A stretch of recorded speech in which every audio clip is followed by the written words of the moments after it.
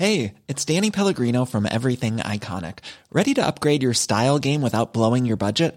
Check out Quince. They've got all the good stuff, shirts and polos, activewear, and fine leather goods, all at 50 to 80% less than other high-end brands.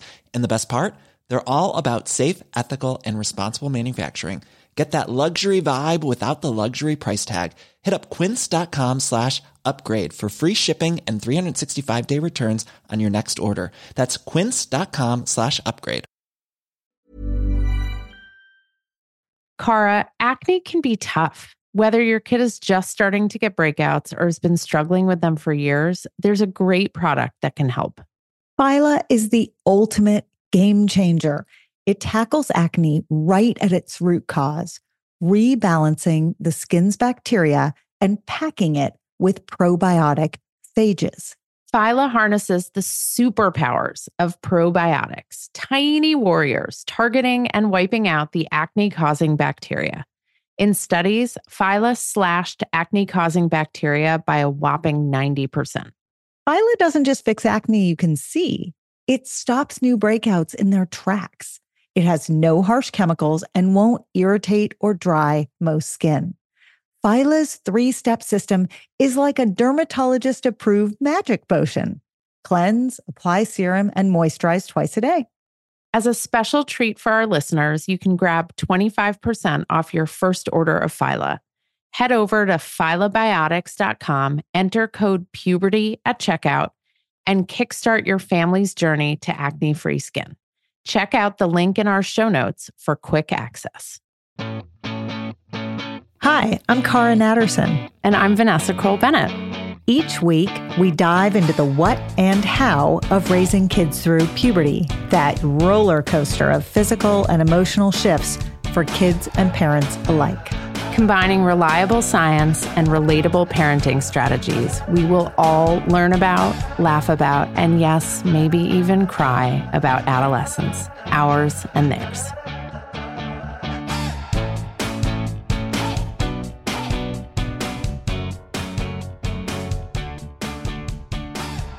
We had so much fun with Stacey Villas, who is what we call a polymath because she both has an MA in child development from Teachers College at Columbia, and she has worked in print and digital publications around family and food. She was one of the original family food bloggers with One Hungry Mama. She worked at Every Day with Rachel Ray, Redbook, Cool Mom Picks Network. And you'll be able to see all of her personality and hear all of her totally practical, realistic advice to me and Cara on this episode. You'll learn some new things like about Cara's tiny, tiny ice cream bowls, and also how I feel at the end of the day when I'm approaching dinner time with my family. Spoiler alert, not excited. So have a listen. We hope you enjoy as much as we had fun recording this episode. Hello, Stacey. Hi, ladies. I'm very excited to be here with you both. So the reason that Stacey is laughing is because besides the fact that Cara and I are totally hilarious, we were scheduled to record together last week, except I was sitting at lunch with my kids and got an email that said, Stacey has joined your Zoom. And I'm like, oh, shit. And then I texted Cara and Cara was like, oh my God, I didn't have it in my calendar. And so I'm like frantically trying to get in touch with Stacey to be like, I'm so sorry. We completely messed up. And by the way, I'm not like a complete loser. So we're going to try. She says that. I'm going to call you guys out. She says that. But I'm so happy to be here. You should see the tech do-overs we did this morning. We've really instilled some serious IT confidence in Stacey. So welcome, Stacey. We are so happy to have you here. Thank you.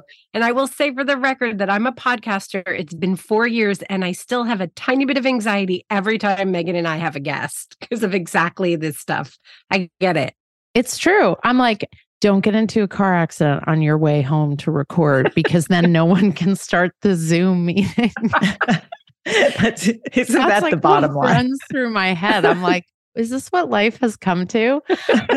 Yeah. So now that you have all witnessed the inside of our brains, we are going to mine Stacy's brilliance about teens, kids, and food. Everyone's favorite, simple, uncomplicated subject. Because I'm sure 80% of the people listening to this didn't already have an argument with their children about food in the last 24 hours. You know those social media memes that are like, I had no idea when I became a parent, it meant feeding these people for 21 years. You know what's funny about that meme? People always say, no one ever talks about. And I think that is one thing everyone talks about. That is one thing everyone talks about, which is why we're talking about it, because you come from this world of food. You know, you and your partner, Megan, were food editors at all of these incredible sites, right? Kitchen, you were doing recipes for parents and Redbook, RIP Parents Magazine, Rachel Ray, and you have like all these accolades in the food world. And then you turned around and got a master's in child development, which are seemingly two different things, right? Actually, the master's came first. The masters came first. What came first? The masters or the food writing? The masters. So I grew up in a restaurant family. My parents are Greek immigrants. And my dad, you know, had a diner and worked at restaurants and then eventually opened his own restaurant. And I actually went to college, wanted to go to culinary school. And my dad was like, oh, no, like, we're not going to continue this. Like, this is what I did to come to this country and to, you know, put some roots down and support my family. But like, there's so much more you can do. And I was like, well, I kind of am interested in this. But okay, I was also interested in children and in education, got my master's in child development.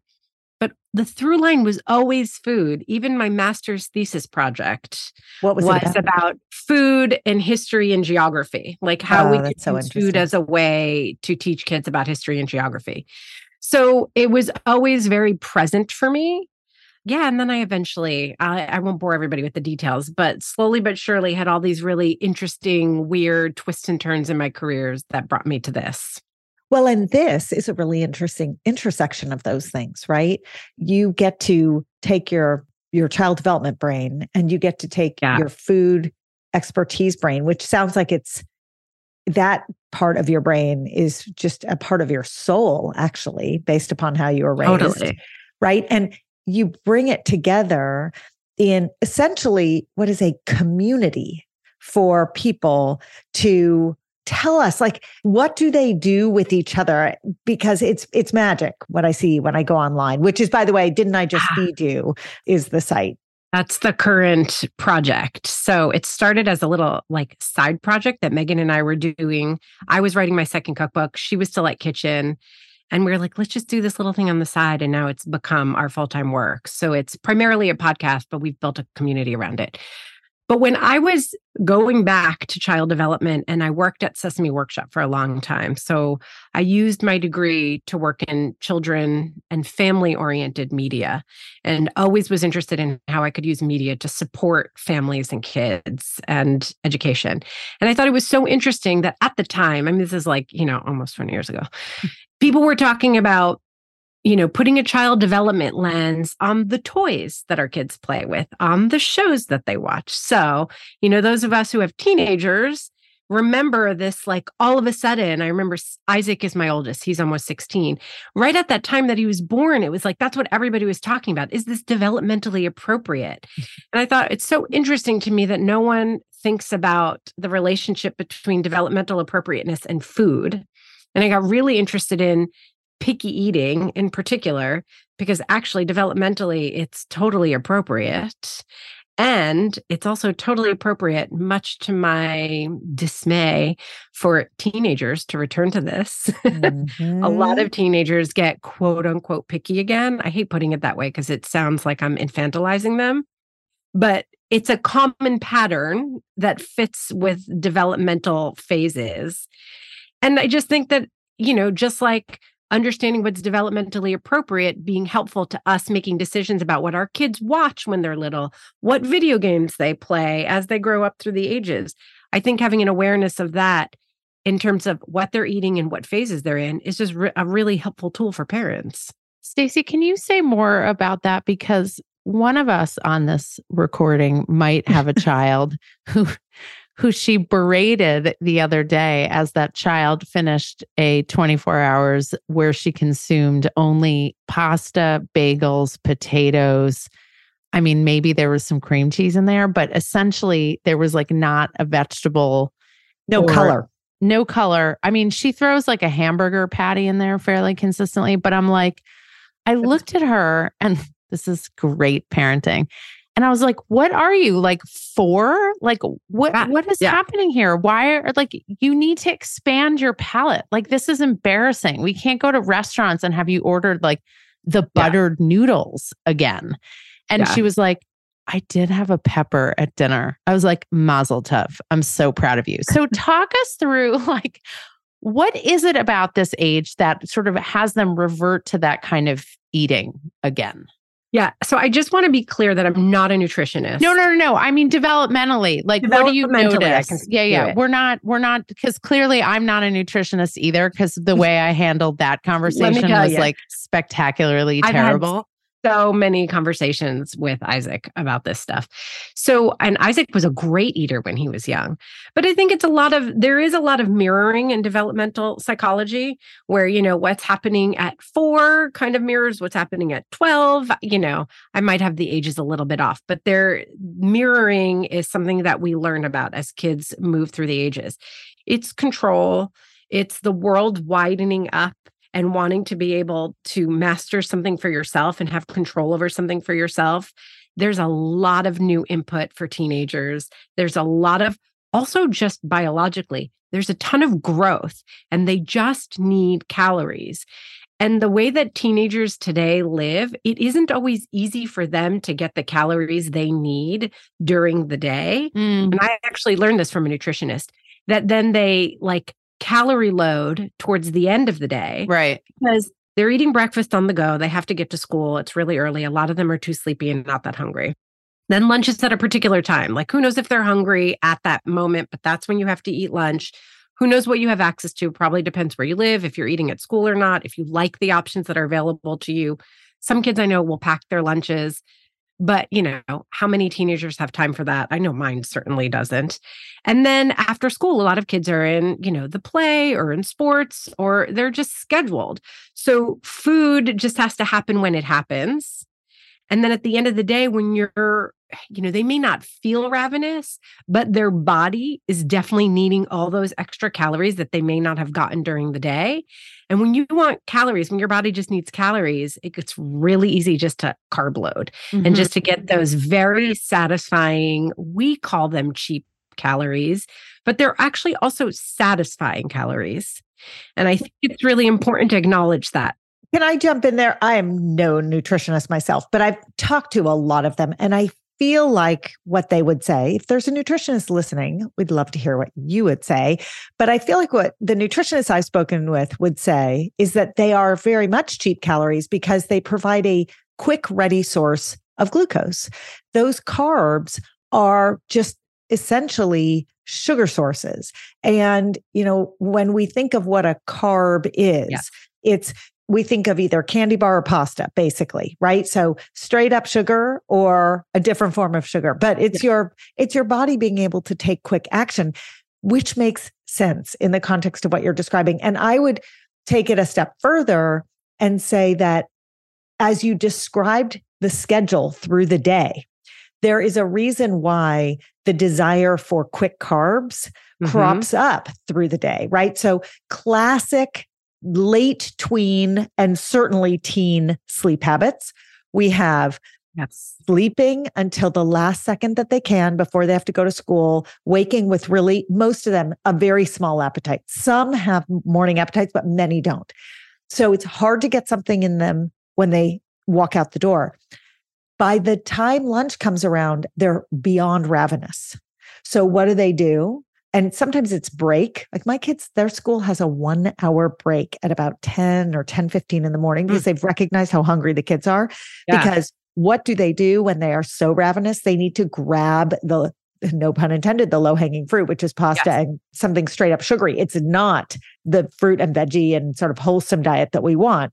Then they go off on those afternoon activities and same, right? They're beyond hunger and they need a quick burst of glucose. And what do they grab? They grab that thing. The other thing is that the easy grab and go foods tend to be absolutely exactly what you've described, and Vanessa, what you described. It's like a bowl of pasta is super easy and super fast. A bar is super easy and super fast. A nice leafy salad is not super easy and not super fast. So there are really good reasons why they land exactly where you both have described that they land. So Stacey, if we know that, and now I'm going to be nicer to my daughter and not shame her for her entirely white daily meal. As we think about dinner, and like, I have to tell you, by the time dinner rolls around in my house, I'm like, I don't give a shit what you eat. Like, I don't care. I just want to be left alone. I'm going to sit here with you. And I'm theoretically mentally present, but all I can think about is like lying down on the couch and scrolling through Instagram. So like when we think about what we can offer up, particularly tweens and teens who are growing, who are stressed, who are dealing with like hormonal ups and downs, social ups and downs, academic worries, all of that stuff. What does a meal look like? If you're like, I need my greatest hits for an adolescent, who's not, I have one kid who will order like the grilled octopus and the bone marrow at the restaurant. Yeah, that's my youngest. But so like, what is whose palate has not regressed yet? Whose palate has yet to regress. But you know what we keep doing? We keep validating that he's the most adventuresome eater in the family. And so when I stayed with you, you did that. He and I ordered the same thing. And you were like, oh, look at that, matching meals. Who's so adventurous? So I'm hoping he won't regress. So Stacey, what does it look like if I'm like depressedly approaching dinner in my house? Like, what am I thinking about? Okay. Can I take a step back? I promise I'm going to answer your question. Yeah. Take a step back and judge me for being a terrible parent also. No, because I do the same thing. I want to just like mindset. Okay. Yes. Like, you know, like think about our mindset, because we just acknowledge that what they're craving and what's available to them, like it all makes sense that they eat this way. For me, coming from a developmental psychologist point of view and also a food person point of view, not a nutritionist, but we'll get to that. Really, my goal is to help my teenager develop a healthy relationship with food. So that has, in a lot of ways, less to do with what they actually take in, unless, of course, there's a medical problem, there's a behavioral issue, like that stuff. You need to go to your pediatrician. You need to see a nutritionist. That exists. That's very real. So I'm just talking about if that's not an issue, then it's really less about what they're taking in my opinion. And it's much more about making sure that they're not judging foods as good and bad, making sure that they feel free around food, making sure that they're not, you know, being punitive to themselves around what they eat. Like, I've eaten all this food and now this is bad and I shouldn't have done that. And that's discussed in the context of weight, but I think that it goes way beyond that. I think we as parents tend to be very clear, me too. This is all like hard learned lessons about the foods that we think are good and bad. We're very clear about it. And that has consequences. So, you know, you're exhausted. It's the end of the day. I think that getting into this mindset where you're like, I'm not going to make issues around food. We're going to have food freedom. I've laid the best groundwork that I knew how to lay as they were growing up. And now they're teenagers and they have a lot of autonomy. I'm going to make what I can that's healthy available to them. And then they need to make their choices and they need to, you know, sometimes make a connection for them. Like, you don't feel great. Well, you may, I don't know, like, what'd you eat today? And not say anything, but let them kind of go through it and see if they make a connection. Well, I really only ate crap today. I got to push back a little though, and throw myself under the bus at the same time. I like it. Because I am the person, Vanessa will be like, oh, not surprisingly, who like, I'm the worst at the market because I don't buy anything fun. Because I figure if almost everything we have in the house is a good choice, then they can have anything they want and they can be completely independent and great, all great options. My kids have started to rebel. They are very clear with me that our pantry sucks. Our refrigerator is the worst. No one wants to come to your house because you have shitty snacks. Right. Like, I mean, that's true. Right? No. Yes. They are right. They are right. It is not the best strategy. And so in the office with patients, what I used to say was keep enough of the fun stuff that it's available and kids can have it and it's not totally out of reach. And I do that. But what's fun to me and what's fun to my kids might be a little bit different. And so I'm only pushing back insofar as if you go too far and you only make healthy things available, you will have rebels. And my mom did the same thing. I swore I wouldn't, right? I swore I would not replicate it. But I have 3 brothers and 2 of them, I swear, spent a decade only eating fast food because they went so far in the other direction. And so it does sometimes come back to bite us. No, that's how my mom was. My mom was very extreme, literally natural peanut butter. If we were craving chocolate, it was carob. Me too. Totally. My mom too, which turns out to be like deadly. It's really bad. And at McDonald's, it was filet of fish. That was the healthy option. Okay. Oh my God. Right? As if. Filet of fish has the highest cholesterol concentration of any fast food item ever in history. Okay, just so you know, it was not the healthy choice. Sometimes the only sweet thing in our house, we're either semi-sweet chocolate chips that my brother and I used to melt down using the automatic hot, and then we would like lick it, or wait for it. Wait, you're gonna die. Candied lavender that's used for garnish on baking. And we were so desperate for sugar that we ate candied lavender. I mean, it's pathetic. We were like scavengers. I just want to jump in and tell you, I'm not that bad, right? So we're an ice cream family. We have tons of ice cream always. But here's something that we do that I actually would like your feedback on, Stacey, because I think this has been a good solution. I let go. Vanessa's dying. She's on mute. She's laughing so hard. Okay, so we have tons of ice cream, but she knows what I'm going to say.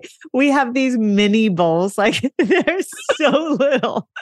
And that way you can have ice cream every day, but the idea is just limit yourself, but they're so absurdly small that people, I mean, everyone in my family. They're like ice cream shots. They're like ice cream shots. So Cara's at my house and we were having ice cream and I pulled out like our bowls and she was like, what is going on? Your bowls are so enormous. I'm like, what are you talking about? They're just cereal bowls. She goes, no, we have special ice cream cups. And I'm like, okay, well, you're psychotic. So no one else. Hilarious. However, I'm going to pitch the concept, which is, it is very hard to teach moderation in serving sizes in this country. Serving sizes are absurd. And it has put kids and adults alike into a terrible quandary because they can make choices to have one treat or one thing that they know isn't so good for them. And it's really 6 servings of it. So I do think there's something really nice about normalizing smaller portions and knowing like there's no stigma. You can go back 5 times. And my husband does, right? And gets like 5 so mini he bowls. Has 5 servings. He has 5 mini bowls, which makes him shots. feel a lot better than a big Vanessa bowl. Yeah. That's hilarious. If you listen to enough of our episodes, you'll hear us preach the importance of air, particularly down there. Airing out body parts reduces sweatiness, stinkiness, and skin irritation. And it feels amazing to air it all out after a long day in tight, sweaty clothes. Which is why we created the Short. Super soft, lightweight with wide legs and a low crotch. All help air flow. Designed for all genders in all sizes, literally down to kids extra small and up to men's extra large. Everyone who wears them tells us they've never been so comfy. Get your shorts at myumla.com. Vanessa, we literally have 3 minutes to eat lunch every day. I am not joking. And the challenge is how to make it delicious and healthy and still fit into that tiny window. Our answer is Factor's ready-to-eat meals. They have been a godsend. We throw our Factor meals in the microwave. It takes 2 minutes and out comes a gorgeous, fresh, never frozen meal. We both love the tamale vegetarian one. It's delish. There's a ton of options every week. There's 60 add-ons, breakfast, snacks, beverages. I love doing the wellness shots with my kids. They think it's hilarious. And I know they're getting vitamins and minerals in their bodies. So get meals on your table or at your desk in 2 minutes or less. Factor meals eliminate the hassle of prepping, cooking, and cleaning. You can customize with flexibility to get as much or as little as you need, and you can press pause or reschedule depending upon your lifestyle. So to order, go to factormeals.com/puberty50 and use the code puberty50 to get 50% off your first box plus 20% off your next box. That code is puberty50 at factormeals.com/puberty50 to get 50% off your first box, 20% off your next box. And I am going to go do that right now because I need more Factor meals in my refrigerator.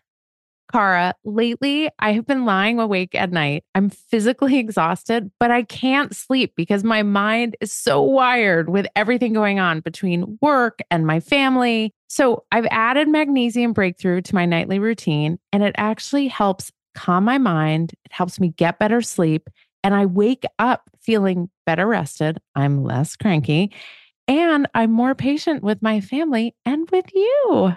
Oh, I've noticed. And it's because unlike other magnesium supplements that might give 1 or 2 formulations of magnesium, Magnesium Breakthrough has 7.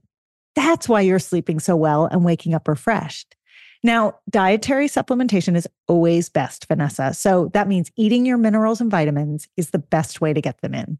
But if you can't or you don't get enough, Magnesium Breakthrough is the way to go. It can also help digestion, though too much helps your digestion too much, which is not a good thing. It can support muscle recovery. So bye-bye, Charlie horses. And it helps build dense bones, which is especially important for women approaching and in menopause. We have an exclusive offer for our listeners. You can go to bioptimizers.com/puberty, bioptimizers.com/puberty. And you can use the code puberty10 during checkout to save 10%. That promo code is puberty10 at bioptimizers.com/puberty. Your body and brain and family and business partner will thank you. Cara, my kids love Magic Spoon cereal, and even though it's cereal, they actually love it as a homework snack. The variety pack has 4 flavors: cocoa, fruity, frosted, and peanut butter, and fruity is the favorite flavor in my house.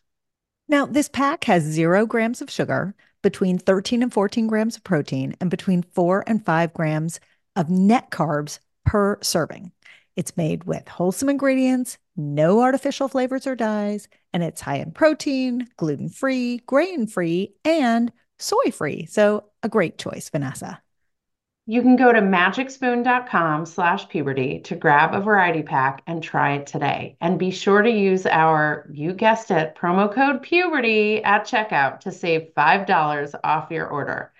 And Magic Spoon is so confident you're going to love their product. It's backed with a 100% happiness guarantee.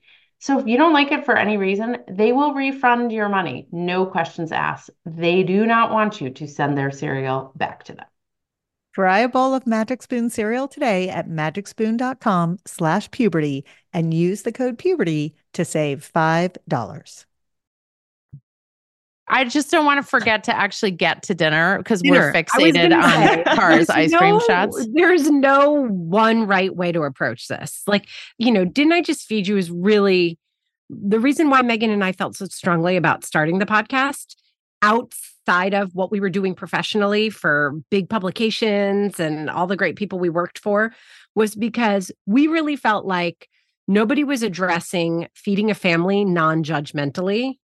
And that's what this is about. Like, I think it's great and funny that all 3 of us more or less agree, but handle things totally differently and make different mistakes. It really is this interplay between our parenting style, what works for us and what works for our kids. Tiny bowls with my kids, My 16-year-old is 6 feet. My husband's 6'4", and Oliver, the little one, is almost 5'9", and he just turned 13. So I'm like surrounded by these ginormous male children who, if I gave them tiny bowls, would literally just laugh in my face. But I think tiny bowls would work really well for me personally. So, there's no one right way to approach it, but really going back to the mindset, and let's talk about dinner and getting practical, is really about trying to challenge ourselves to not be judgmental about food and to be in conversation with our kids about it too. Because the truth is, they're on social media and it's not just the diet stuff. It's not like it's everywhere. Food, body, the relationship between the That's two. right. It's very real for them. I know it seems like there's so much more body positivity than when the three of us were young and teenagers. But let me tell you, make no mistake, young kids are still very much living in a world that they feel is like fat phobic and it's attached to food. Yeah. And it can be pretty heavy. So I just want us to like be mindful of that and, help our kids find their way the best way we know how, because we're the best experts on our kids. Like we know what they need, but we have to feed them, right? So going back to like at the end of the day, we know they're probably grabbing and going. They're getting some of those cheap calories. They're really hungry. I think starting with your teenager is really, really important. When they're little, a lot of pickiness when there isn't some other kind of issue is really about that control again, right? So we're serving them and they're like toddlers or they're 4-year-olds and like they start to want to like make the call about their food. It's one easy way where they can control things. Same thing with teenagers, and they really can control things. So let them, like, what do they like? You can think about how you want to nutritionally boost it. If they love pasta, soba noodles, whole wheat pasta that's fortified with protein, pasta primavera. Like there's a lot of ways to keep it simple, but get creative and boost their foods. Does anyone actually like pasta primavera? No, it's because it's usually like the raw. Of course you do. I'm like, when I see but pasta I don't primavera, like filet of fish. I actually like filet of fish, but it makes sense because it's the most calorie dense of all of the McDonald's food. Right. So your point is like, go with them and then give them options within that reality. Pasta primavera, we're thinking of that 1980s soggy broccoli peas version, right? Yeah. But last night, what I made for my kids is it's a New York Times recipe. It's like cauliflower pasta with breadcrumbs. Allison Roman, do a search, you'll find it. It's easy. It's the quickest, easiest one-pot pasta. And the sauce is almost melted cauliflower. You use a whole head of cauliflower and toss it. So that's a kind of pasta primavera, And one of my kids says he doesn't like cauliflower, but likes this pasta. So, it's in heavy rotation. I get really bored of it. It does have heavy cream, not always my favorite, but that's what makes it delicious for the kids. And like, we just kind of work it out. I always want to be the person who makes those New York Times recipes. And I sit like this weekend, I opened it up and they had the pie, the Thanksgiving pie spread. And I was like, this is like porn. This is so titillating and exciting. And I'm like, and I'm never going to make a single one of these pies ever. But I'm going to sit here and drool over this newspaper spread. Okay, but wait. I want to take what you were just saying, Stacey, about sort of who will eat what and the honoring the palate of kids. Yeah. And I want to flip it into a conversation around when should kids take ownership for themselves? Yeah. When should they be in the kitchen doing the cooking? At the grocery store, doing the shopping? Like, what are the steps that work to get a kid to participate? Because we can laugh about my tiny bowls, and we will many times more. But really, the whole goal of the tiny bowl was to draw attention to how much you're serving yourself, and then to make an active decision. Oh, okay, I want more, or I want less. No different from I want to be on social media for longer. And that is one reason some kids will set their own parental controls and they'll time themselves out and then they can override them. And it's a strategy a lot of them use. I'd like to apply that strategy to food, right? So help us understand how to get kids into the kitchen and into the grocery store and when. And I think this is great because I do think that, a lot of advice, and didn't I just feed you, where we can talk about the food and the practicalities of it for an hour every single week. We can get into detail. But here, I just want to say that I want to recognize that not every parent likes to cook, feels like they know how to cook, enjoys it, feels like they have energy, depends on their schedule.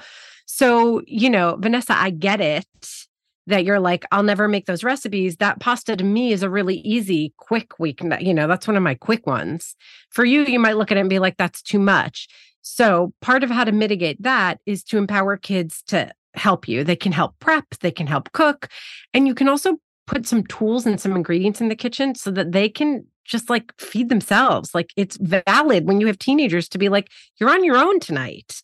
Right. Scrambled eggs, pasta, air fryer. The air fryer changed everything in my house because my younger son really loves to cook. We went out to dinner the other night and he wanted to stay home. He wasn't feeling great. So me, my husband, and my older one went out to dinner. And when I came home, I was like, I'd had a glass of wine. And I was like, now I still have to think about dinner for Oliver. And we got home. He's like, nah, I grabbed a burrito out of the freezer and just popped it in the air fryer. And like, that's who he is. Let's talk about air fryers because my kids, I will say, the silver lining of the pandemic was that my kids became very involved in the kitchen in both food prep and cleanup in a wonderful way. Not to pat myself on the back, but I'm going to pat myself on the back. And my youngest is doing stuff at 12 that his older siblings didn't do until like well into high school. So he turned to me the other day and was like, Mom, we really should get an air fryer. And in my head, I'm like, I don't need another goddamn appliance in this kitchen. But Stacey, talk to us about air fryers. Well, it just empowers them. I think it's easy to say, developmentally speaking, you can start teaching a kid to cook when they're 4. Like that's when you can mix. That's when you can measure. It won't be precise, but it's, they can help pick vegetables. They can go to the market with you. They probably need to in most cases. Have them pick things out, have them smell, whatever. So, I actually think, didn't I just feed you? We might have, or maybe I wrote it for another publication. I'll send you guys a link if I can find it. You can share it with your audience if you want. I've written many times over developmentally what kids can do at different ages in the kitchen. They can start using the knife. I would say safely really depends on their fine motor skills. So there's some variation in this, but I would say an 8-year-old who's interested, engaged, careful, and has good fine motor skills, give them a chef's knife. There are kids' versions, or give them a small one, an 8-inch, depends on how big they are, how large their hand is. So you can teach along the way. If you haven't taught them along the way and they're already 16, they have to start at the beginning. Like just because they're 16, it's easy to get frustrated and be like, make yourself dinner. But cooking is I don't know what you're talking about. I've never gotten frustrated with my useless children in the kitchen. I have to add though, tiny ice cream bowls. Tiny. I'm going to rewrite the song "Tiny Dancer." I feel like you need T-shirts that say "Tiny Ice Cream Bowls." And the name of your podcast. And then mine are like huge ice cream bowls. Okay, that's so funny. I want to add the safety element because there's the developmental piece and there's the safety piece, right? So air fryers in particular are a very good example of, I think, probably a safer mechanism to cook because they are simply a small convection oven, right? So just so people know what they are, they're your oven on the convection setting, which means the heat, tell me if I got this right, Stacey, the heat circulates around.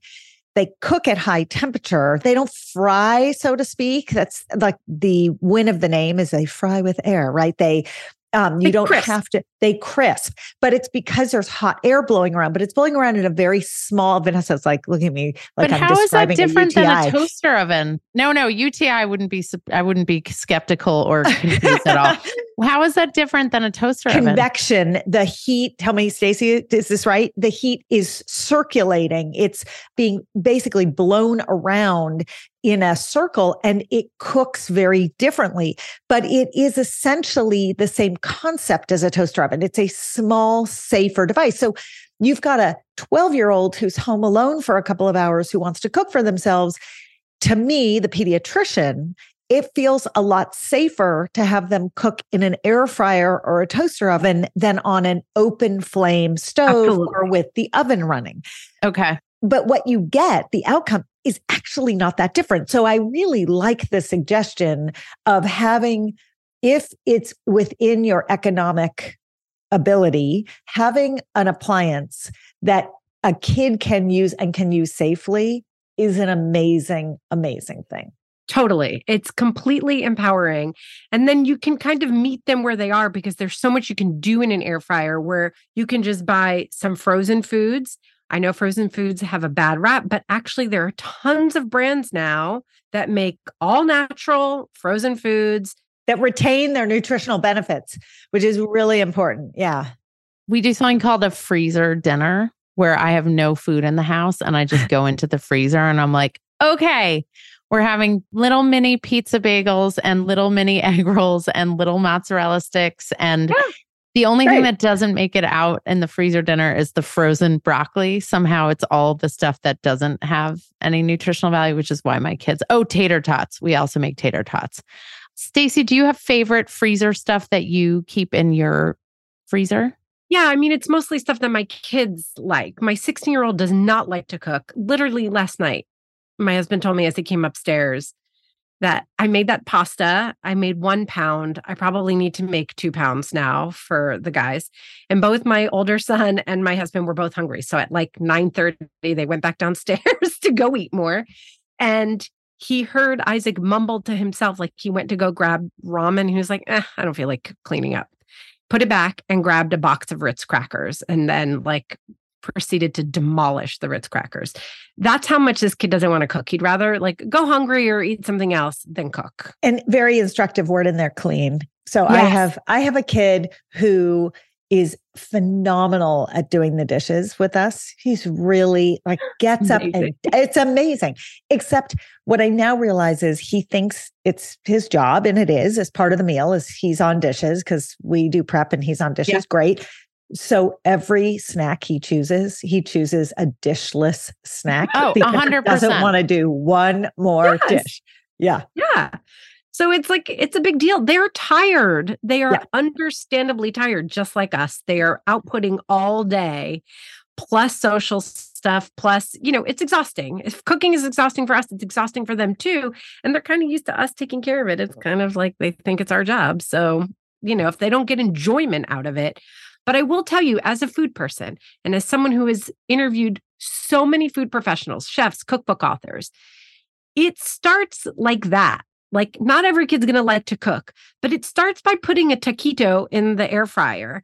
It starts by making a grilled cheese and then one day being like, this grilled cheese is boring. Let me put this sauce or this condiment that they have, this curry paste that my mom has, and put it on. And you're like, oh, that's not good. Okay, let me try something else. That's the beginning of cooking. Megan is a baker, my co-host, professional. She went to culinary school for baking. Her love of baking started with boxed cake mixes. Mm-hmm. Now, that may not be something you want to have in your house, but that's cooking. That's where it starts. And if you start early and you have a kid who's really into it and receptive and can do it safely, like you were saying, they might start at 8, but some kids don't start until 16. Some kids don't start until they get off to college. But I think that starting them closer to 15, 16 is great because you're there to help kind of get them on a path before they leave the house. And it's helpful to us too. Yeah. How about having them do the grocery shopping, especially once that they are spicy. Mobile and stuff like that? Spicy. Yeah, that is spicy. I don't know. I can't imagine. So I have to admit that I live in New York City. And so we rely on a lot of grocery delivery. So there isn't much. I do have them go out and get stuff. For us, it's more like meal planning because I'm a meal planner. It just helps me. I don't want to have to think at 6:00 about what's for dinner. I just want to know what I'm making. And if I don't feel like making that, I'll make what I was going to make another day. But I just want those ingredients. I want it done. So I ask each of them, my husband, my kids, give me a meal that you want this week. And I add it. And so that's sort of their contribution in addition to the little one will help me cook too. But the older one, the freezer, the air fryer, really big. Feel Good Foods is really great. They made something with poppers, sausage poppers or something, but they were cauliflower wrapped It was like, because I think Feel Good Foods might be all gluten-free. I'm not sure. But I was like, oh, I wonder if he'll notice. So I like the first time I bought them, I made them and I was like, here you go. Do you like them? What do you think? He was like, yes. And I was like, they're cauliflower wrapped. And then he spit them like, out "You're all over the weird." And he table. was like, okay, are you trying to catch me? Like, I just want to eat what I like to eat. Gotcha. Just making sure. Okay, so that brings up holidays. The opposite of cauliflower wrapped would be what's happening in the next month. Can you walk us through a little of that and helping families manage all of this in the context of Vanessa? I just really want to say something. I just want to set a scenario. I'm going to give you a scenario to respond to, Stacey. An adult has planned a beautiful meal, has done the shopping from 8 different markets and gotten special deliveries and has like gotten the turkey from like the special place that feeds it like, I don't know, Gold like Flake. cauliflower poppers. Gold Flake. And, like everything that crystal is out and the silver and like someone has poured their heart into this endeavor and the family sits down and the kids aren't eating or they're complaining. And the person who spent all this time and energy preparing the food feels devastated and hurt and upset. How do we prevent that outcome? So I think that a lot of times people would look at the kids and talk about like, why did the kids do that? Or how do we get the kids to not do that and respond that way? I actually think I would talk to the cook and be like, if this wasn't fun for you and you were doing it for them, like, why? Like, it doesn't match up. Like, kids aren't, they don't care. They want to be with family. They want friends. Like, your kids, some kids are really like healthy eaters and like, maybe they're happy for that squash Gruyere casserole. I don't know. I can tell you that mine are not. Mine don't like turkey. No. Half my kids don't like turkey. No, mine don't even like mashed potatoes, which is like bizarre.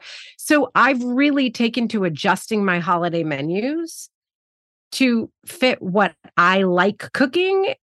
One thing that I want to eat that feels like it's worth the effort. And then kind of thinking about like what they'll eat. And I've pared back a lot. I think that the pandemic was really helpful to a lot of home cooks. Yep. Where we got really tired and we really were like, let's focus. Like when we don't have 15 people coming over and we're trying to have our house spotless and make the perfect meal, it's just me and my partner and our kids. Like, what happens? What does it look like? And it looked different for a lot of us. And I really hope that we take that into, the holidays moving forward as things open up. And we feel more free to get together with tons of people. Like, if it's not going to bring you joy to pull out the crystal and cook a turkey in 5 different sides, then don't, because the kids don't care. That's right. What's on your is it personal to ask, or can I ask you what's on your holiday menu? I'm still tweaking it. So my husband's father is elderly and a cancer survivor. So he still feels pretty vulnerable. So it's just him and his wife. And then my nuclear family, because we're trying to limit his exposure. Okay. So none of the other grandparents or anything like that. So he loves squash Gruyere casserole. Oh, so it is making it on I am going to do that. Okay. I, bought a turkey, like, because we have a house out of the city and it's like from the local farm and I have a relationship with the people there. And like, I did it for me. So we're having turkey and the kids are definitely screw the rest of them. They're definitely not going to eat it. And I'm mentally prepared for that.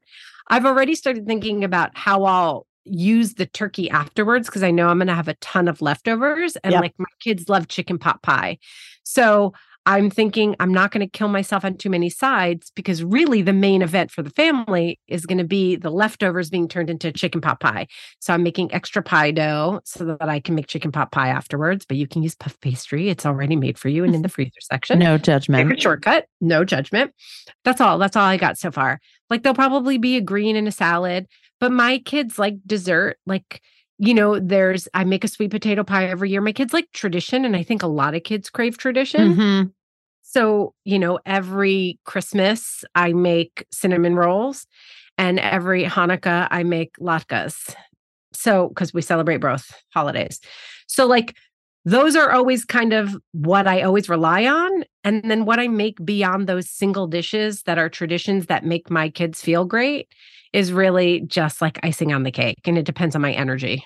So I like that element because I think we forget that kids also like ritual and tradition. Mm-hmm. They don't necessarily like the ritual and tradition that we like, but they like ritual and tradition in their own version. And so asking them what they would like to have back, like my kids, they always want me to make this sweet potato with marshmallows on top. Yeah. Even though all they eat are the marshmallows off the top of the sweet potato, I still have to make the sweet potato with marshmallows.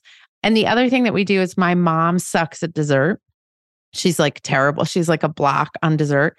So we started a tradition of going to some friends for dessert who are really good at dessert. So we solved that problem by horning in on someone else's dessert buffet because we suck at dessert.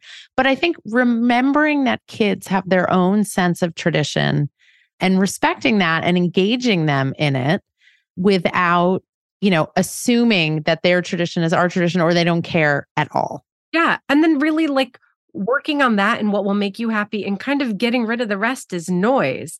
I just feel like so much of our positive memories around food aren't about we nourished ourselves great before that game and we had great performance. I mean, if you have a high performance athlete in your family, of course, that's important. But really the memories, the good aspects of our relationship with food go back to these great memories and traditions and fun times. It's not like arguing over bagels, which I'm not pointing the finger. I do it all the time. I just had an argument with Isaac about his food. So that's really, it wasn't that thank goodness I got my kid to like kale before they went off to college. No, it's about the tiny bowls. Yeah, it is. It's always about the tiny bowls. Tiny bowls. It kind of is. It's about being able to laugh. Yeah, that's right. Not that the nutrition doesn't matter, but I think for the holidays, it's especially important to keep that in focus. Stacey, I want you to come back every single week and just make me feel not judged and help me not judge my kids. It's so reassuring. You are so awesome. I'm thinking all about the ways. Okay, I'm also going to order an air fryer. I'll ask you offline what brand that you like. My 12, maybe I'll get it for my 12-year-old for Hanukkah. I'm going to be like, Happy Hanukkah, you get to cook for yourself now. I gave my 13-year-old a little waffle maker once because he was really into making pancakes and waffles. And I was like, here. Done. One more thing I don't have to do. Mm-hmm. You are the best. Thank you for coming on. We can't wait to share all your wisdom with all of our listeners. And we'll put some links into some of the pieces that you've written with some guidance. That would be awesome. And maybe to an air fryer. And maybe to the place where Cara gets her tiny ice cream bowls. You know what? It's going to turn out they're like egg cups. I bet they're egg cups. I bet they're poached egg cups. They're not egg cups. They're much smaller. They're emoji cups. They're much smaller. They're thimbles. Cara's egg ice cream bowls are thimbles. All right, Stacey, to be continued. Now you know our deep, dark, pathological secrets. Come back anyways. It just makes me feel closer. Thank you, Stacey. Thanks, Stacey. Thank you. Thanks so much for listening. You can follow us anywhere you get your podcasts or check out our Instagram @thepubertypodcast. If you have questions or stories to share, email us at thepubertypodcast@gmail.com. And for more puberty info, check out myumla.com or dynamogirl.com. Bye.